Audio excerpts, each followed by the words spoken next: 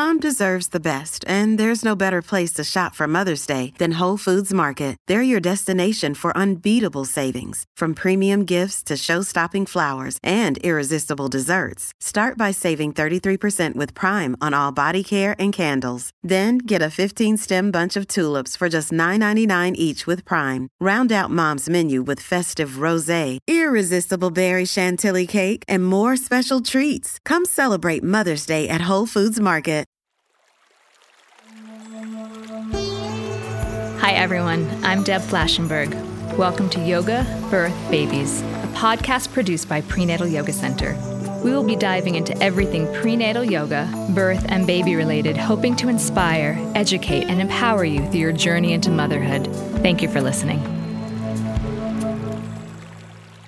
Hi, I'm Deb Flashenberg, and I'm your host of Yoga Birth Babies. And today we have a really fun, interesting educational podcast. It is all about building your birth team and red flags you should keep your ears open to. We're going to talk about picking your care provider, your doula, your childbirth education class, kind of the do's and don'ts and things that your little spidey senses should sense. So to have this conversation, I talked to Sarah Levon. Let me tell you a little bit about her. First of all, it was a delight to talk to her. I smiled from ear to ear the whole time. She is so knowledgeable and offers information in such an easy to understand, digestible way. But let me tell you a little bit about her. So she is a pioneer in nursing and birth education. Sarah is the founder and CEO of Bundle Birth and Nursing Corporation, with a vision to unite patients, support persons, and medical personnel together through education and support.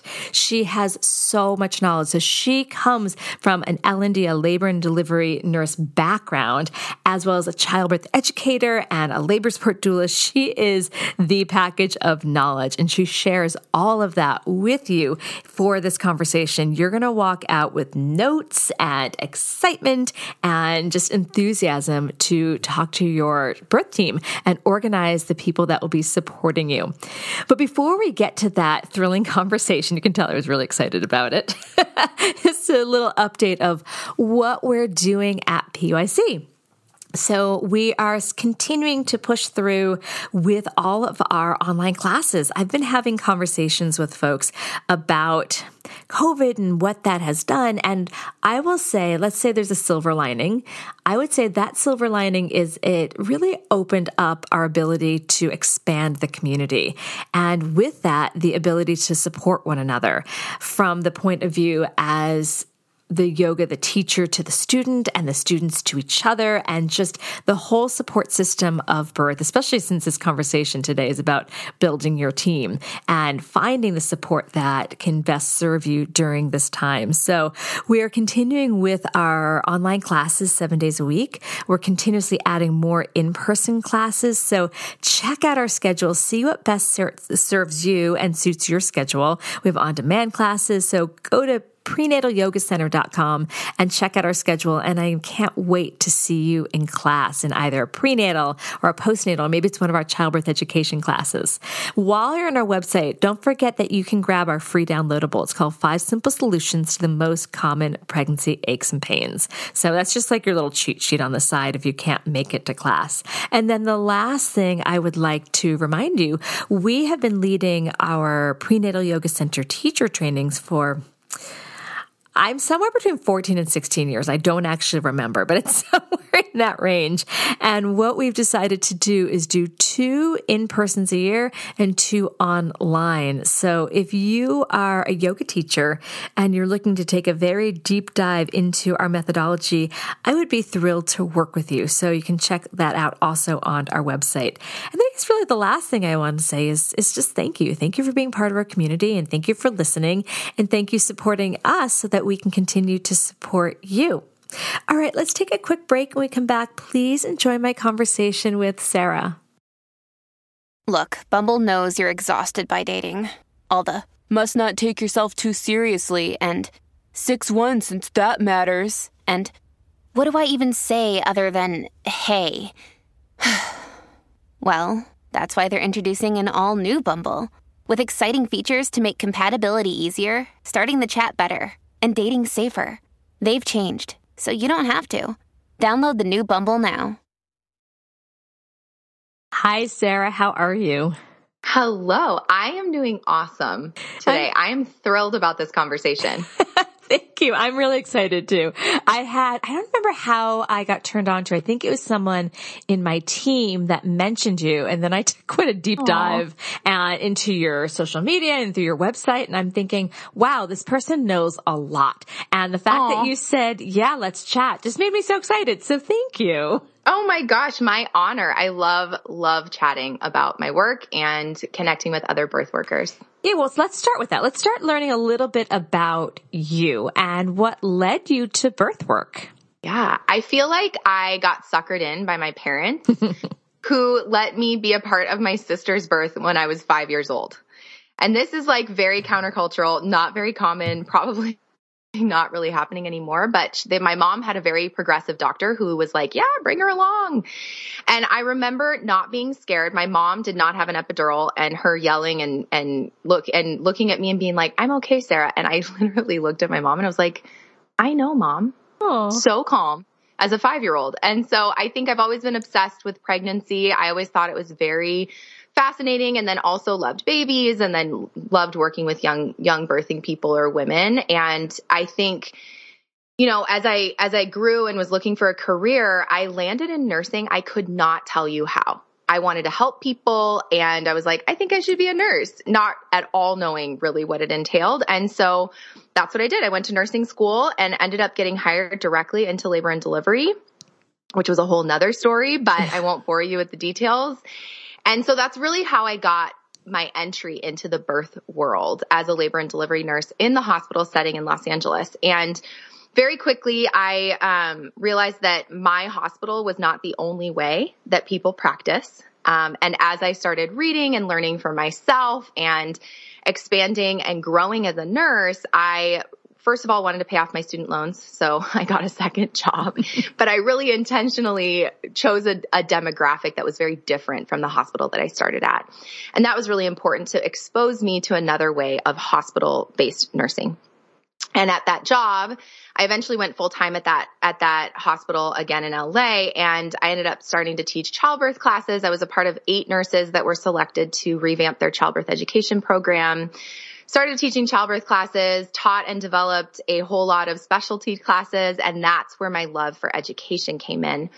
And as I grew in my passion for that education, I really found that when I was at the bedside with families coming in and I asked them if they'd done childbirth ed, I started to get to a place where I didn't even have to ask them, because their experience was so different. Their perspective, their confidence, their like calmness coming into the room. I'm like, you did childbirth classes, didn't you? They're like, yeah, I did. And I'm like, was it helpful? Oh my gosh, so helpful. And so I was seeing the stark difference between those who did education and who didn't. And that really got my brain going. And then eventually I started, working with the community and seeing so many gaps in the childbirth world in general, and saying like, ooh, we could do this, we could do that. And I'm an innovator, I'm a visionary, and I have a lot of hope for the world that I think makes me somewhat unique in some ways. I really believe that there is nothing that is impossible. And that's a thrilling way to live, but it's also caused me to make some really crazy decisions, like quit my job in 2017 on a whim to start my business that now I have been with. We are coming up on our 5-year anniversary in January, which is Bundle Birth, a nursing corporation. And so I had done management in the hospital. I'd seen that whole upper management side.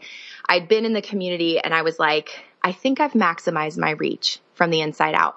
And so I think my option is the outside in. And so I started Bundle Birth really with the goal of educating and supporting families along the way and filling in a lot of those gaps. That led me to realize that that I can tell families what to do, but they show up to the hospital and their nurse is like, poo-poo on all of their decisions. And so really, if I was going to make a difference and help make cultural change within the system, we couldn't forget our nurses. And because of my experience as a nurse, I'm still a nurse. I maintain my licensure and I function as a nurse for my clients. I just was like, I think we got to do something for nurses. So I put together a physiologic birth class, really as the foundation of that cultural shift. To date, we have taught over 2,500 providers, nation/worldwide. This is all in like COVID times. And put together a 12-month mentorship for nurses and built this beautiful community of nurses that are changing the game in obstetrics and are receiving families and giving them the care that they deserve. And so, across the way, how did I get into birth work as a nurse? And I have evolved and transitioned and been really creative in that role over the last 5 years. And I literally just explode running down the hallway of my house. Like, how is this my life? I love my life, and not to say it hasn't been hard. It has for sure been the hardest thing I've ever done, but it's just the most rewarding work. And to see that cultural shift happening, particularly in the hospital system, just brings me so much life. Well, this is such a great transition into what we're going to talk about building your birth team and kind of the do's and don'ts and what I think of as like the red flags. And I have a different perspective of birth because I was a doula for many years and a childbirth educator. I still am and a prenatal yoga teacher. And I totally agree with you that there's a difference between those that took a childbirth ed and not. And actually, there's a study I remember that talked about the confidence someone had, even if their birth and satisfaction, even if their birth didn't unfold as envisioned. Often when people take a childbirth ed class, they are part of the discussion as opposed to just feeling like it's happening to them. So I agree with that. And as well as even if someone brings a doula and takes their childbirth ed, if the team, especially sometimes the nurses, who I have the utmost respect for, but as you said, sometimes you'll hear they're like, wah, wah, if they're not on board, that can make things really bumpy. So I'm so excited to jump into this. So I guess where we should start is perhaps where can someone start when they're thinking about building their team? Who should they even have on their team? Well, I think you have to recognize that there are certain things that's within your control and certain things that are sort of outside your control. Like the nurses that will be on like shift. the random nurse that walks into your birth room when you are giving birth. Right now, there still is a little bit of control there, but that's going to be less than choosing the birth environment that you're going to give birth in or your OB. And so I usually tell people to start with their insurance because you don't want to be paying out of pocket for this when you have insurance, if you have insurance, and look at the list of doctors there. The other piece is that honestly, reviews online are pretty accurate. Not always. You have to sort of hold all reviews with a grain of salt. But when I've gone through and looked up doctors I've worked with that maybe I disagree with their practice, the reviews online are not totally inaccurate. They come from a certain place. And the doctors that I love and adore and agree with their practice and treat patients with like love and respect and listen to them and help them have autonomy over their bodies, that that's going to be reflected online. And so, doing your own little Google search with your providers that you're looking at, I'm only speaking to providers, deciding between a doctor or a midwife, home versus hospital birth. I'm going to speak specifically to hospital birth because that's my specialty. For those of you that are giving birth in the hospital. And then, is there an option for a midwife? What preference do you have? Do they work with midwives? Do they not? And then thinking about your birth environment. Because certain doctors will function in one hospital. Sometimes they have privileges to work in various hospitals. And so then you want to start looking at what does the hospital offer? And the only way to do that is knowing what's important to you, which we'll get to, I'm sure. But once you know what's important to you, you're looking at, hey, I know I want nitrous oxide, the option of nitrous oxide. Look in your area. Are there hospitals that offer that? That's going to quickly rule out to the one place that does offer nitrous oxide, for instance, for you to use in your birth. And so you need to be thinking doctor versus midwife. What's your birth environment? Let's say you choose you want to give birth in a hospital. What hospitals are there around you? In some places you may be limited to one location. But what hospitals are around you? What do they offer? A lot of this you can just find on their site. You can schedule a tour. Some have virtual tours. You can sometimes even call the unit, once you know your preferences. And then the question that I love, is how are you protecting pregnant people? And asking that to hospital representatives on your tour, to your provider. What should they want to hear? A lot of things. But that's, since we're talking red flags, if someone says, how do you protect your pregnant folks? What should they hear? And what might be a red flag? You're like, that's not what I was expecting to hear. Yep. So I think when we're talking about red flags, particularly let's say provider, because the whole hospital system, that's one thing that's sort of outside of your control. You can't control the entire hospital system. What really matters is what happens in your birth room, and your provider or the doctor or midwife that's guiding your care is going to be a huge component of kind of leading the way in that. And so red flags for that for me would be, first and foremost, just sort of the energy that they bring. Say you're interviewing a provider, and the first question is, what does my spirit sense? What does my intuition say? Do I feel comfortable with them? Remember, labor and birth is super vulnerable, right? That you're in a very exposed place. You're like going through something that is truly life-changing. And the people that you bring on your team, one just being your provider in this case, really have a lot of impact potentially, and their words matter. And so what word choice do they use when they're telling you about the way they practice? Do you feel empowered walking away, or do you feel on guard? Do you feel kind of this like, I feel hesitant walking away? The other piece along those lines of energy is really, do they listen to you? Right? That are they looking you in the eye, or are they writing on the computer? Are they rushing the conversation? And are they saying, what matters to you? That to me is so foundational. If they're not even asking you what they want, they don't care, unfortunately. And they need to be asking you what you want, because labor and birth is so not cookie cutter, and it is super flexible. But I think as a patient going through, or a family member going through the birth process, it's easy to kind of go like, well, whatever you want, doctor, when like there could be 6 different options available to you. You just need to know how to ask for them. It's like leading into a whole nother conversation. But what are they asking you about your preferences? Do they care? I think along those lines, knowing who else is in their practice, what's their C-section rate? Because I think a lot of times I hear people being like, well, the hospital C-section rate is fill in the blank. And really, if you have one provider that's working with you and they actually deliver you, which is a question you should be asking, because a lot of providers work in groups. And so the person you see prenatally may not even be there for the birth. So then you also need to ask questions about how the other doctors practice. But if they're going to be there for your birth, it's like, what's your C-section rate if a vaginal birth is really important to you, right? Because if their C-section rate is 60% and somebody else's is 14, that actually matters, because they're the one navigating your care, right? If that's important to you. Some people care about years in practice. I think that there's pros and cons on newer versus older providers. But I think too, just how they talk about certain things. How do they talk about doulas? That to me, whether you're going to use a doula or not, is sort of like a very quick indicator of how flexible, supportive, and pro-patient they are. We know that doulas carry a whole lot of evidence that they help decrease C-section rates, help you have higher birth satisfaction, decrease NICU, neonatal intensive care unit stays for the baby, less use of pain meds. I could go on and on and on. They're very evidence-based to help the birthing person. And if they are anti-doula, meaning, and the question just has to be, what if I chose to work with a doula? How would you feel if I hired a doula?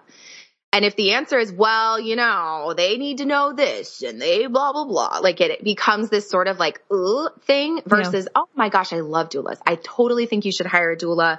All the evidence is there. I'm happy to provide some recommendations with you of people I've worked with, but absolutely like that, they should totally be a part of your care team.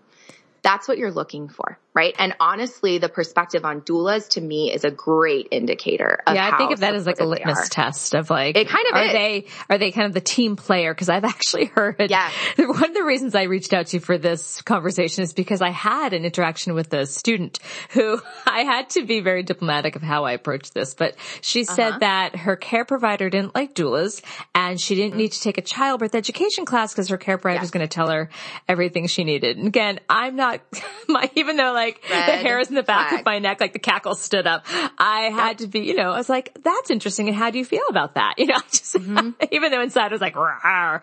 And completely. She was like, I don't know. I was surprised by that. And so I felt a little in to be like, well, let's talk about that. But those are the kind of things that's exactly it. Yeah. And it was just the fact that they were dismissing.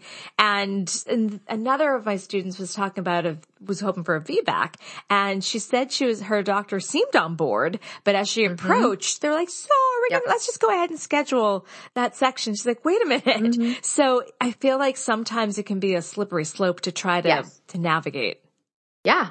Yeah. Well, and those are questions you can ask early on. How many of your clients get induced? How late will you let me go in pregnancy? I don't like the word let, but like that is sort of how you approach it. You know, how late will you let me go in my pregnancy before you'll recommend an induction? At what point would you recommend a cesarean? And how often does that happen with your patients? Those kind of exploratory questions 100% help you navigate and sort of start to get a picture for how certain providers practice, you know, and what you're looking for is exactly that collaboration, that openness, like, we'll see, and sort of a trust in the process of birth, which I think is, to be totally frank, I think is somewhat unique in the medical world and how medical people are trained, but is also part of the movement towards a physiologic birth perspective. And physiologic birth just means letting the body do what it does on its own without medical interventions and setting it up to work. And then obviously there are tools there if there needs to be, but rather than intervention or medical stuff first, it's physiology first. And that's really the push of bundle birth nurses that we've been trying to do. And it's happening. So you're looking for someone that's like, yeah, we'll wait and see. Like, there's no need. Let's let your body do its own thing versus, well, you know, at 39 weeks, usually at this point, there's something, or I really recommend at 39 weeks an induction, which does hold some evidence for benefit. And it entirely depends on your own personal preferences. There are clients I have that are like, please induce me at 39 weeks. I'm over it. And I understand all the risk benefits alternatives and I am down for it, right? That's a different conversation than you being told you need a medical induction and showing up to the hospital and finding out this is actually elective and you can go home, right? That's the not what we want. We want you fully in control of your experience. Well, I think it's down to the different philosophies. Like what you just outlined is what we've often thought is like kind of the midwifery base and the pathological. And of course, a lot of, in the medicine world, most of it is because there is an illness and that we want the doctor's opinion of like solve this problem. But birth, it's physiological.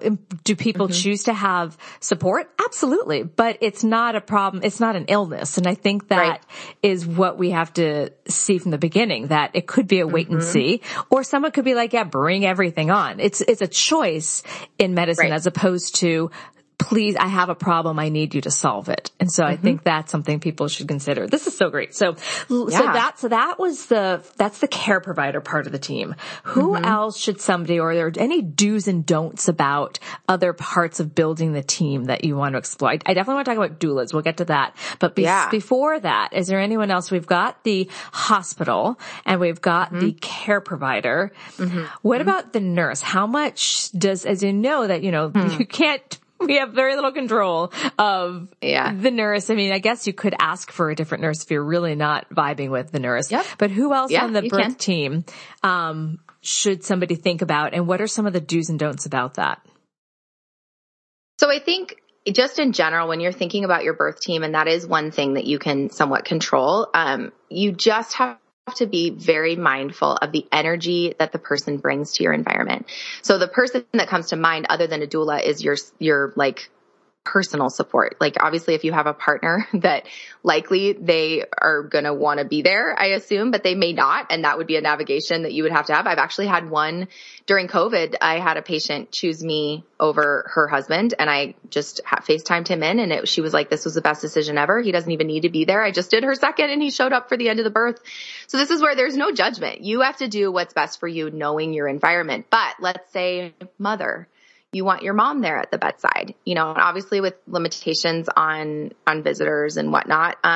You know, I invite you to think about the energy of that person and how they are under stress, because while labor and birth should be calm, you know, at times it may be somewhat stressful. There might be, and when you have someone in there that really cares about you, they're going to likely be more on guard and more protective, which rightfully so. And, but yet the energy that person brings, frantic, nervous energy, crying, making it about them, I see that contributing to people. I laugh because as a doula, I've seen that happen. Oh, yes. We're speaking like a secret language, but a very blatant language. Like, and honestly, you need to, I'm going to say it because you need to think about your moms.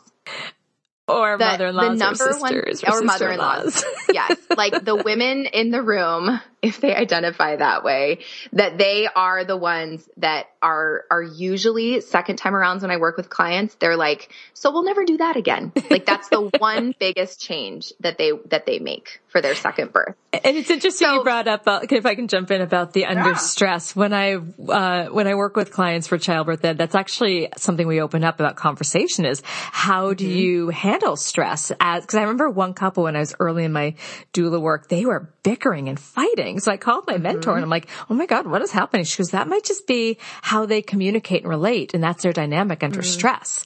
And so then it helped me know how to work with them. But that is a big question is if there's stress, birth can be, especially if there's decisions to be made, it can definitely bring out sometimes not the best. Yes.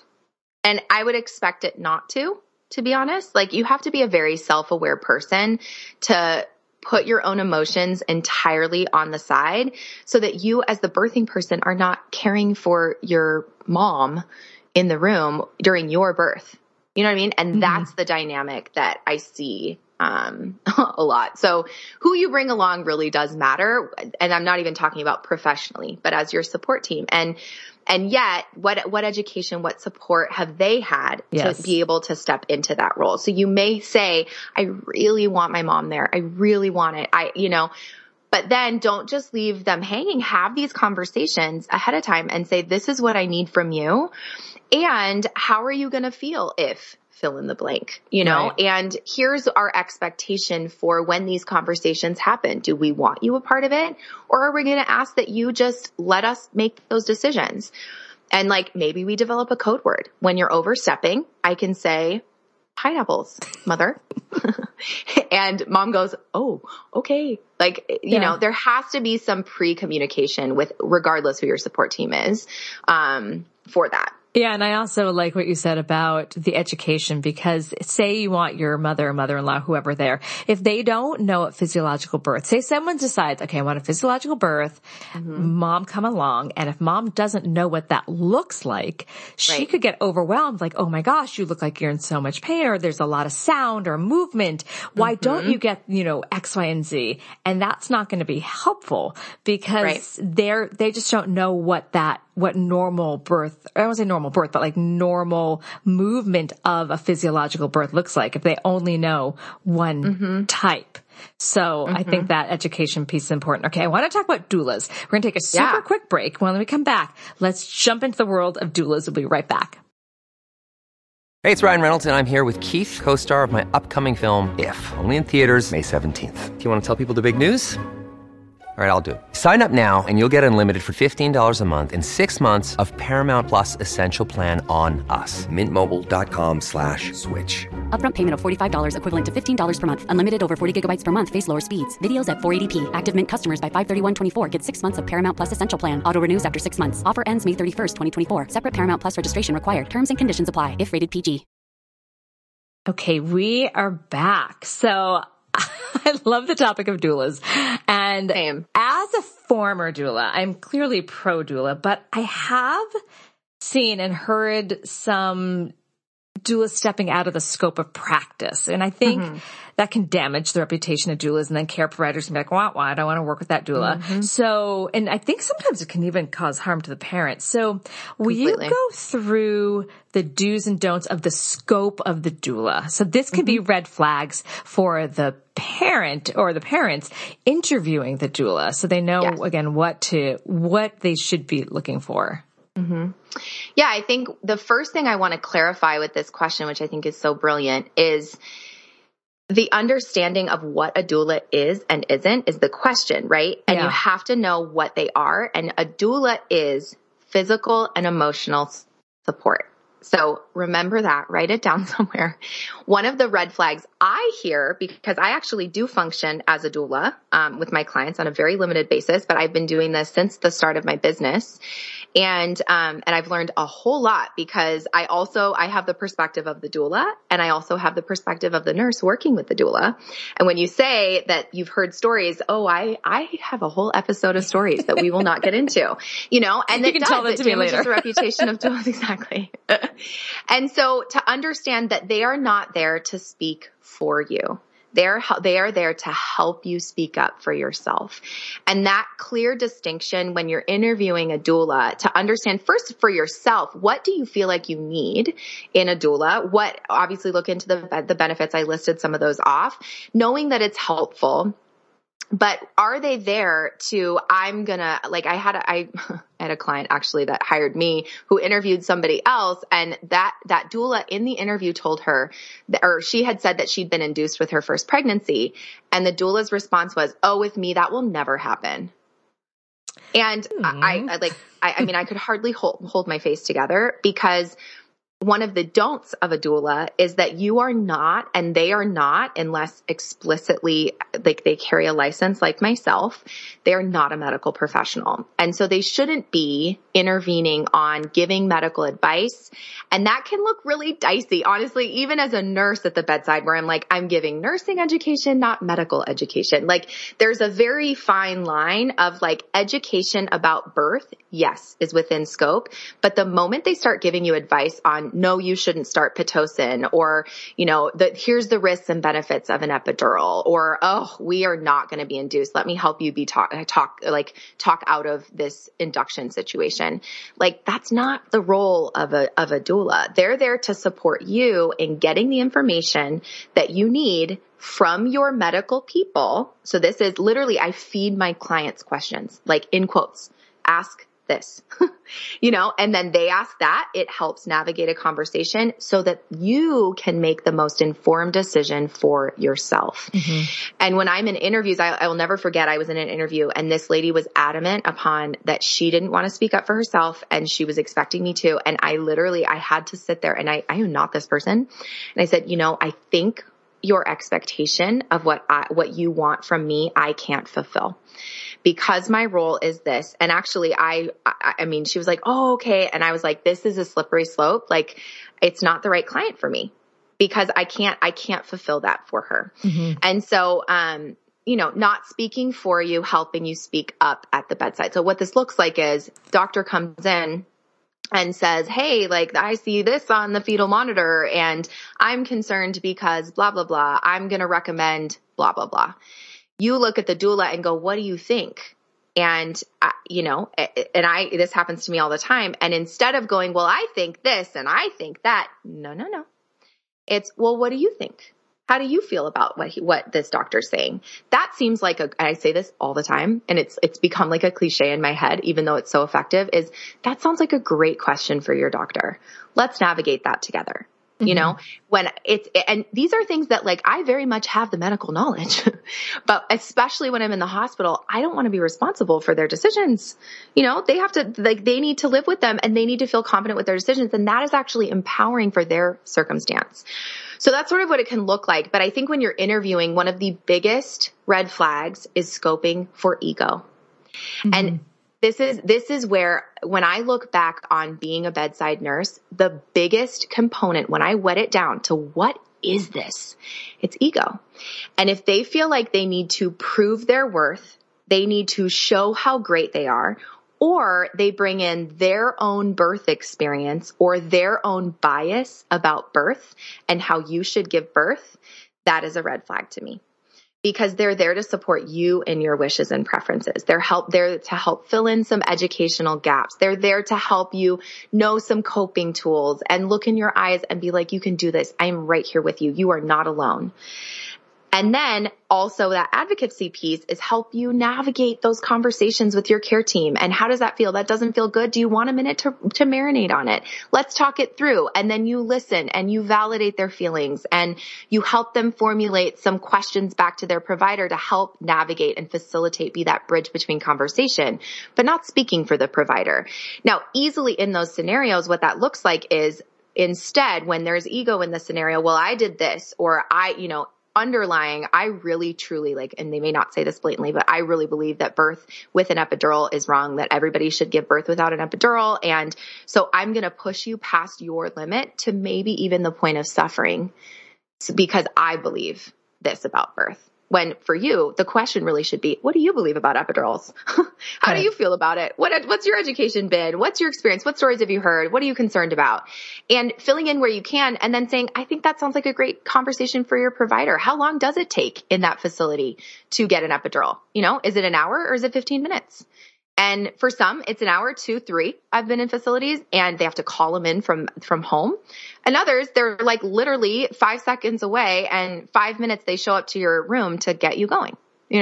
That's the type of navigation that a doula can do. But the moment they're trying to prove their worth, it becomes over intervene and like show you how much they know.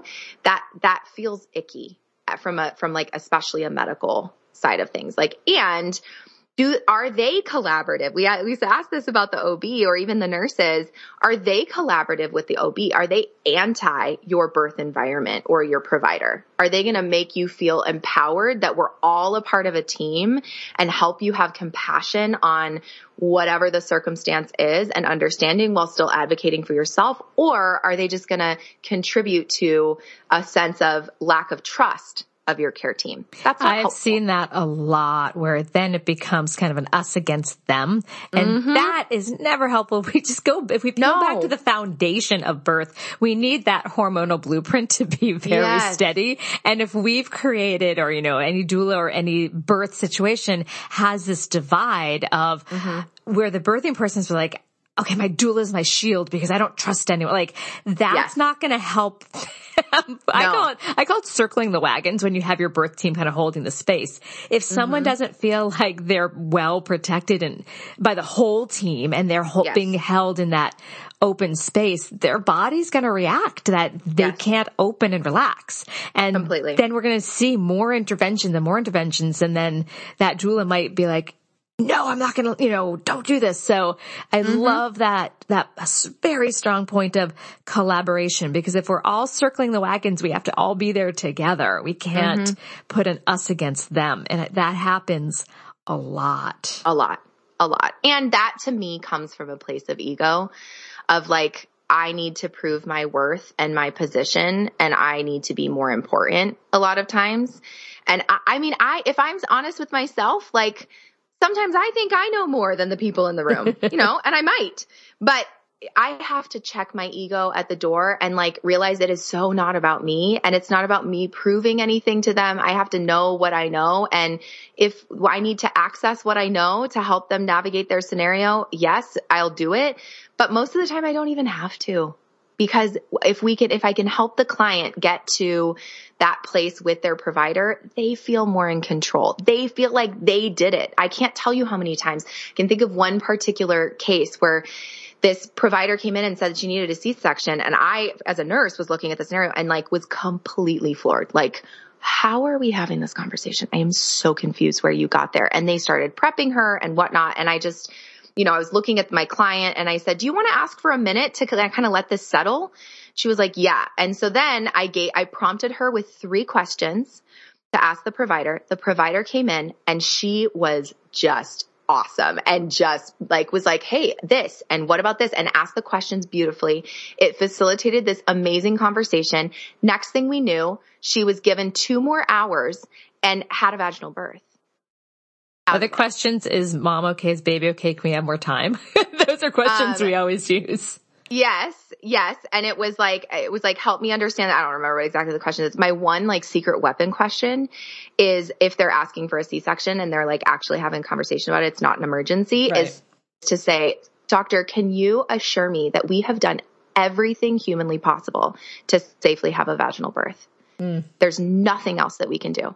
I like and that. The number of times I've stumped them. The patient has stumped them, and they'll like look at me, especially I can think of one that like knew me because I was in my previous hospital. And like this midwife looked at me and kind of like laughed and was like, no, she's like, no, I can't tell you that. And was like, all right, let's try this and blah, blah, blah. And then next thing you knew, she had a vaginal birth as well. I love it. No, no, can't say that. No, that's hilarious. That is hilarious. I'm going to start sharing that. That is fantastic. Right? And so back to the first one, but she'd navigated to this vaginal birth and she looked at me at the end and she goes, I did this. Yes. I did this. I advocated for myself and I got this vaginal birth. And I looked at her and I'm like, that's beautiful. Exactly it. Yes. And that's the difference in that doulas can have at the bedside, to empower the patient versus take the credit for themselves. Yeah. Even when I help turn patients to help like a malpositioned baby and then they get their vaginal birth, I am never taking credit for that. In my head, I know that I assisted, but their body did it. Yeah. I can never take credit for somebody else's birth. That's so unfair to the birthing person. So, I think knowing that perspective and really scoping for ego to me is one of my biggest tips that I give people. That's perfect. Right. So I want to talk about childbirth education classes. I feel like there's also some red flags that people should be aware of. So what are some of those red flags that someone may notice that they're being led to more hospital protocol, which may actually differ from evidence-based information? So I think there's two like really good examples I can think of for this. Okay. So one is, are they telling you what to do versus are they giving you the benefits, risks, and other options about different things as they teach them? So say induction of labor. Are they saying, at 39 weeks, typically your doctor is going to induce you. Some providers may allow you to go to 41 weeks. And then in that case, this is what's going to happen with your induction, right? Versus with induction of labor, there are different types of inductions of labor. Your doctor may recommend an induction for various reasons. Here's the benefits of an induction and certain circumstances where it may be recommended. Here's some risk to induction, and here's some tools for how to navigate that conversation with your provider. And in the case of XYZ, here's some other options that you can navigate with your provider given your specific pregnancy scenario. That's a very different conversation than telling you what to do. Right. The other sort of phrase that I can think of related to red flags of hospital policy is, here at this hospital, we do this, or I experience this, versus even literally saying the evidence says this. And being able to quote and like listening for words on the evidence says this. And honestly, I was like, when thinking about hospital policy, they may even say, our hospital policy is blah, blah, blah, and it may be that blatant because they're not aware that you're scoping out for this. And if they say that, believe them. Well, that's a huge red flag then. This is our hospital policy. Huge. Well, yes, that's your policy, but is that beneficial? But what does the evidence say? And is that, so that might be the policy of like, we're going to do this, this, and this, but evidence says this, or you have options for this. So I think that in itself. So listeners, community, if you hear this is policy, take a beat and think about, is there evidence behind that? And what are the other options besides the policy? Because you don't always have to go with what the policy is. Completely. Yeah, like you have full autonomy over your experience. And then you're just scoping out for how empowered do you feel learning from them? Do you feel scared about giving birth? There's so many risks. You need to be afraid so that we're in this, so that your hospital team, including your provider, is in a position of power over you and they can just tell you what to do. And even honestly, I'm going to say it out loud. I hate saying this out loud, but and your baby could die. Like if that comes up in a childbirth class, honestly, it's so unnecessary. We know that I could walk across the street and get hit by a car. We know there's risk related. How is that helpful to me? Right. And so it's using those scare tactics to sort of build power and control, whether it's known or not. And I want to give benefit of the doubt that I'm sure that when things like that are said, I don't think they come from a place of wanting to scare you. But I think you need to pay attention. Do I walk away going, oh my gosh, birth is so risky? I really need my provider, and I'm going to say you do. You have a care team there for a reason. They're there to help keep you safe and help you navigate the experience.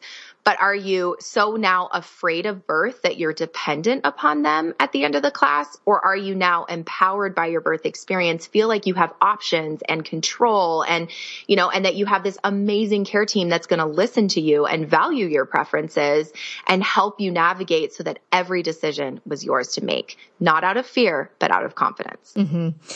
What about some, and I only say this one because it came up a couple years ago, I haven't heard it recently, of old techniques of birthing. Like, I guess let me just put it out there. So, I'm a certified Lamaze teacher, but what I've learned, and I think I've been a certified teacher for like 16 years, and we never heard that, like that was not part of what, but so many people still associate Lamaze with that funky breathing as opposed to evidence-based care practices. And I know there are still some kind of old school teachers out there. What techniques or birthing scenarios do you think people should realize are very out of date? Well, I think anytime you're in a childbirth class related to dating, it's like, first of all, what's the up-to-date evidence, and who's teaching this class? Are they actually in practice? How are they staying up to date? Because, there are childbirth educators now. I remember watching a YouTube video. This was actually inspired my YouTube channel where I was like listening to this lady teach, and I'm like, you literally have not been in contact with anyone in the birth world for the last like 15 years, and so what are the prerequisites to your instructor, for one? Yeah. And then also how current are like, does it vibe with the birth world, I guess? And this is where like the moment you get pregnant, you start to like be advertised pregnancy things. You're starting to do your research, and starting to like follow some of these people and start to learn. If you're listening to this podcast, you are one of those people, right? And so as you start to navigate and start to learn the birth lingo and what like people are saying in general, I would trust your like, that's a new one. Or like, how relevant is that to my practice? One of the things that actually I just saw a birth documentary the other day that was really amazing called Born Free. And yet the one like small critique I have, very small, was they talked a lot about episiotomies. And while episiotomies are still happening, that is when the provider makes a cut with a scissor along the perineum, usually the bottom space of the bottom of the vagina hole towards the rectum to quote unquote make space for the baby. That's old practice, to be honest. Like, it is not evidence-based. It hasn't been evidence-based for like 10 years. They say in the medical world that like it takes 10 years for new things to actually take hold and become the standard of care. Episiotomies in general are not the standard of care. And I can say that confidently based on like the hundreds of nurses I have contact with every week. So if you're learning about this as like, that is the standard in the class, like then the doctor makes a cut. Like, hold on, I thought we weren't past that. Yeah. Yeah. Like, hold on. That to me is a red flag, but this, honestly, it takes you sort of diving in and doing exactly what you're doing right now to start hearing what is the vibe. And as you just kind of take it all in, don't put pressure on yourself, just hold your hands open and start just marinating, holding everything loosely, because one person's birth experience is very different than the next person's, and yours will be very different from theirs. Yet it all sort of has this same birthy vibe. And so as you start to take that in, and as you start listening to your intuition or gut, start questioning. It is okay to question. It's okay to maybe not understand something and then go, tell me more about that. What does the evidence say? Is that still best practice? And for a medical person to ask that particular question puts them on the spot.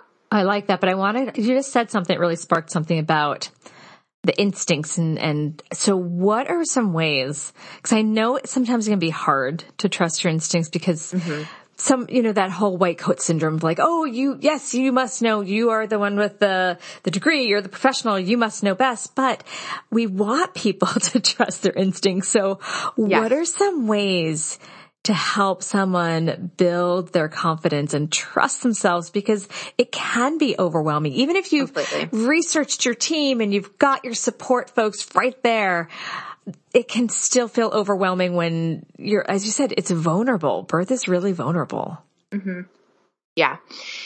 Completely. So, and you started in exactly where I would start with answering that question is that you can't wing it. Sorry. Like, it's a big day. It's sort of important. And like, I don't recommend, based on the over 5,000 births I've been a part of, that you wing it, you know? So you got to read, do your education, do your classes, take it in again. But here's the key that I want you to understand. And I will speak from like my medical authority here. Okay. That birth is entirely flex and flow. That is like my motto. I live by that. I use it. It's so applicable for birth. That birth and labor, and like, you have to understand this specialty in quote unquote medicine, just like you said before, most patients are not sick. They're doing a very natural thing by giving birth. That the labor and delivery section of the hospital is a very unique place. What I mean by that is, if you're in a cancer ward, right? You have breast cancer, you have options, right? Your options are radiation, surgery, chemo, maybe a combination of the three, but that is your treatment plan. Let's talk about it. What do you want to do? What's your recommendation? And you listen to your doctor, right? Labor and birth is so different from that, that there is likely I'm going to say 100. That's maybe an exaggeration. There is a plethora of options presented in front of you.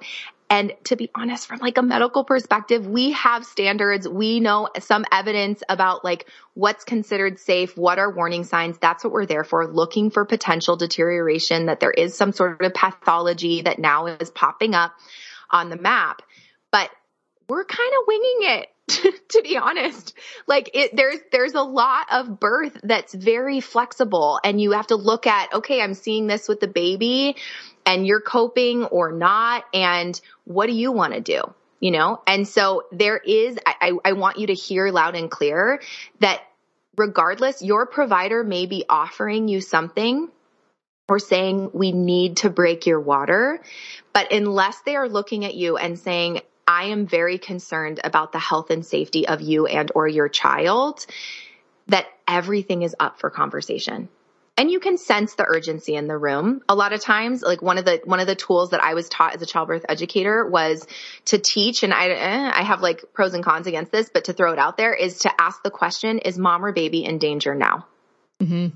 If the answer is yes, like that's why I've hired you as my provider. Like, please keep us safe. You know, and like, that's why I'm giving birth in a hospital potentially. And like, whatever you see, I'm trusting your medical expertise, but because I've done the work to get there to a trusting place with you where I can say, yes, keep us safe, right? Mm-hmm. 95% of the time, they are going to say, no, mom and baby aren't in danger now. And then you just have to know there is this world of opportunity available to you. And this is where, going back to the instinct, which was the original part of the question, was that for you to understand that at that point, it is entirely about you. It's always about you. But in that 95% of the case, it's your responsibility to know what's important to you, to tap into that. You can ask for more time. You can ask as many questions as you want. You are never a burden. And if your provider or your nurse is treating you that way, just hear from my voice right now that that is their problem, not yours. Their job is to educate you and help you make those confident decisions. That's the expectations. There's patient bills of rights on this. There's nurse bills of rights on this. There's expectations in the American Nurses Association on all of this and for the doctors. Okay. So that might great. Not be how they this practice. Is so great. You're giving such amazing information. So oh my gosh. I'm like smiling because it makes me so excited when I feel like someone can walk away from this conversation and feel excited. That's something I always look for after like a class. Like, I've had students come after either a prenatal class or a childbirth education class. They're like, I'm so excited to give birth. That's when we know that we've done our jobs of getting them excited and to trust their body and get excited about what's to come.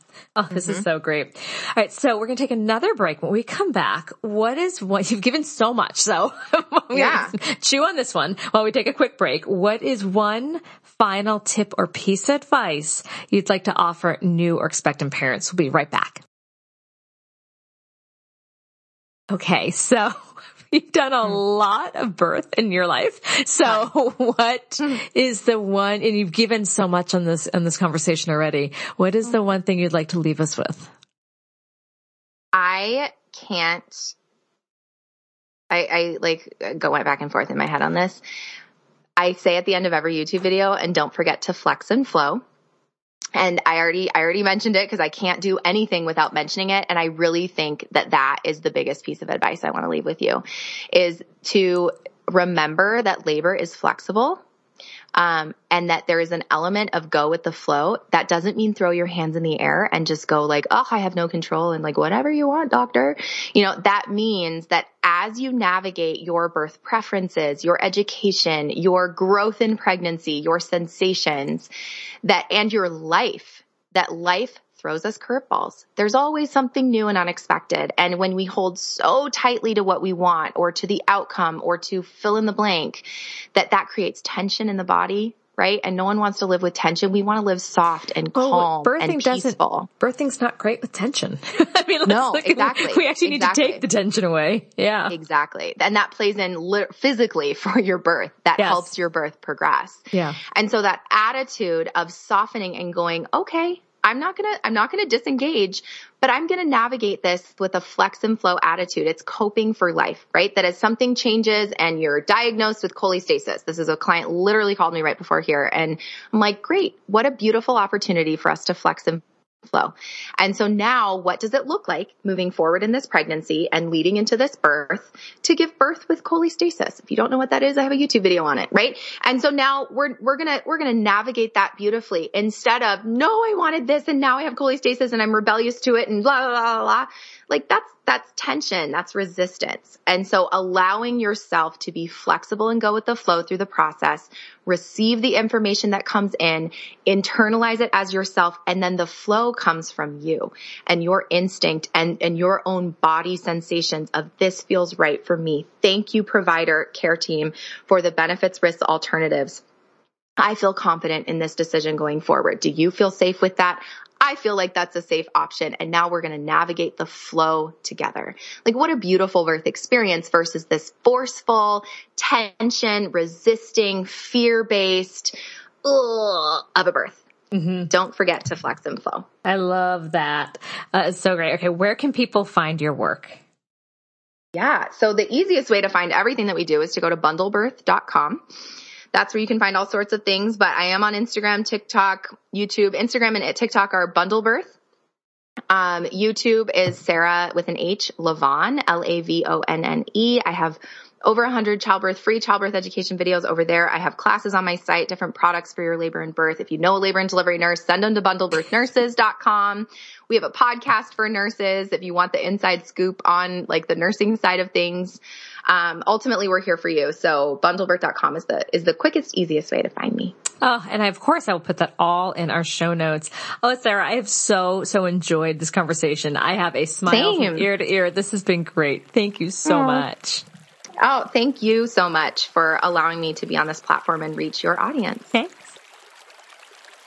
This has been an episode of Yoga Birth Babies, produced by Prenatal Yoga Center. You can catch us on Facebook, Twitter, Instagram, and Periscope. I'm Deb Flaschenberg. Thanks for listening. Lucky Land Casino, asking people, what's the weirdest place you've gotten lucky? Lucky? In line at the deli, I guess? Aha, in my dentist's office. More than once, actually. Do I have to say? Yes, you do. In the car before my kids' PTA meeting. Really? Yes. Excuse me, what's the weirdest place you've gotten lucky? I never win and tell. Well, there you have it. You can get lucky anywhere, playing at LuckyLandSlots.com. Play for free right now. Are you feeling lucky? No purchase necessary. Void where prohibited by law. 18+. Terms and conditions apply. See website for details.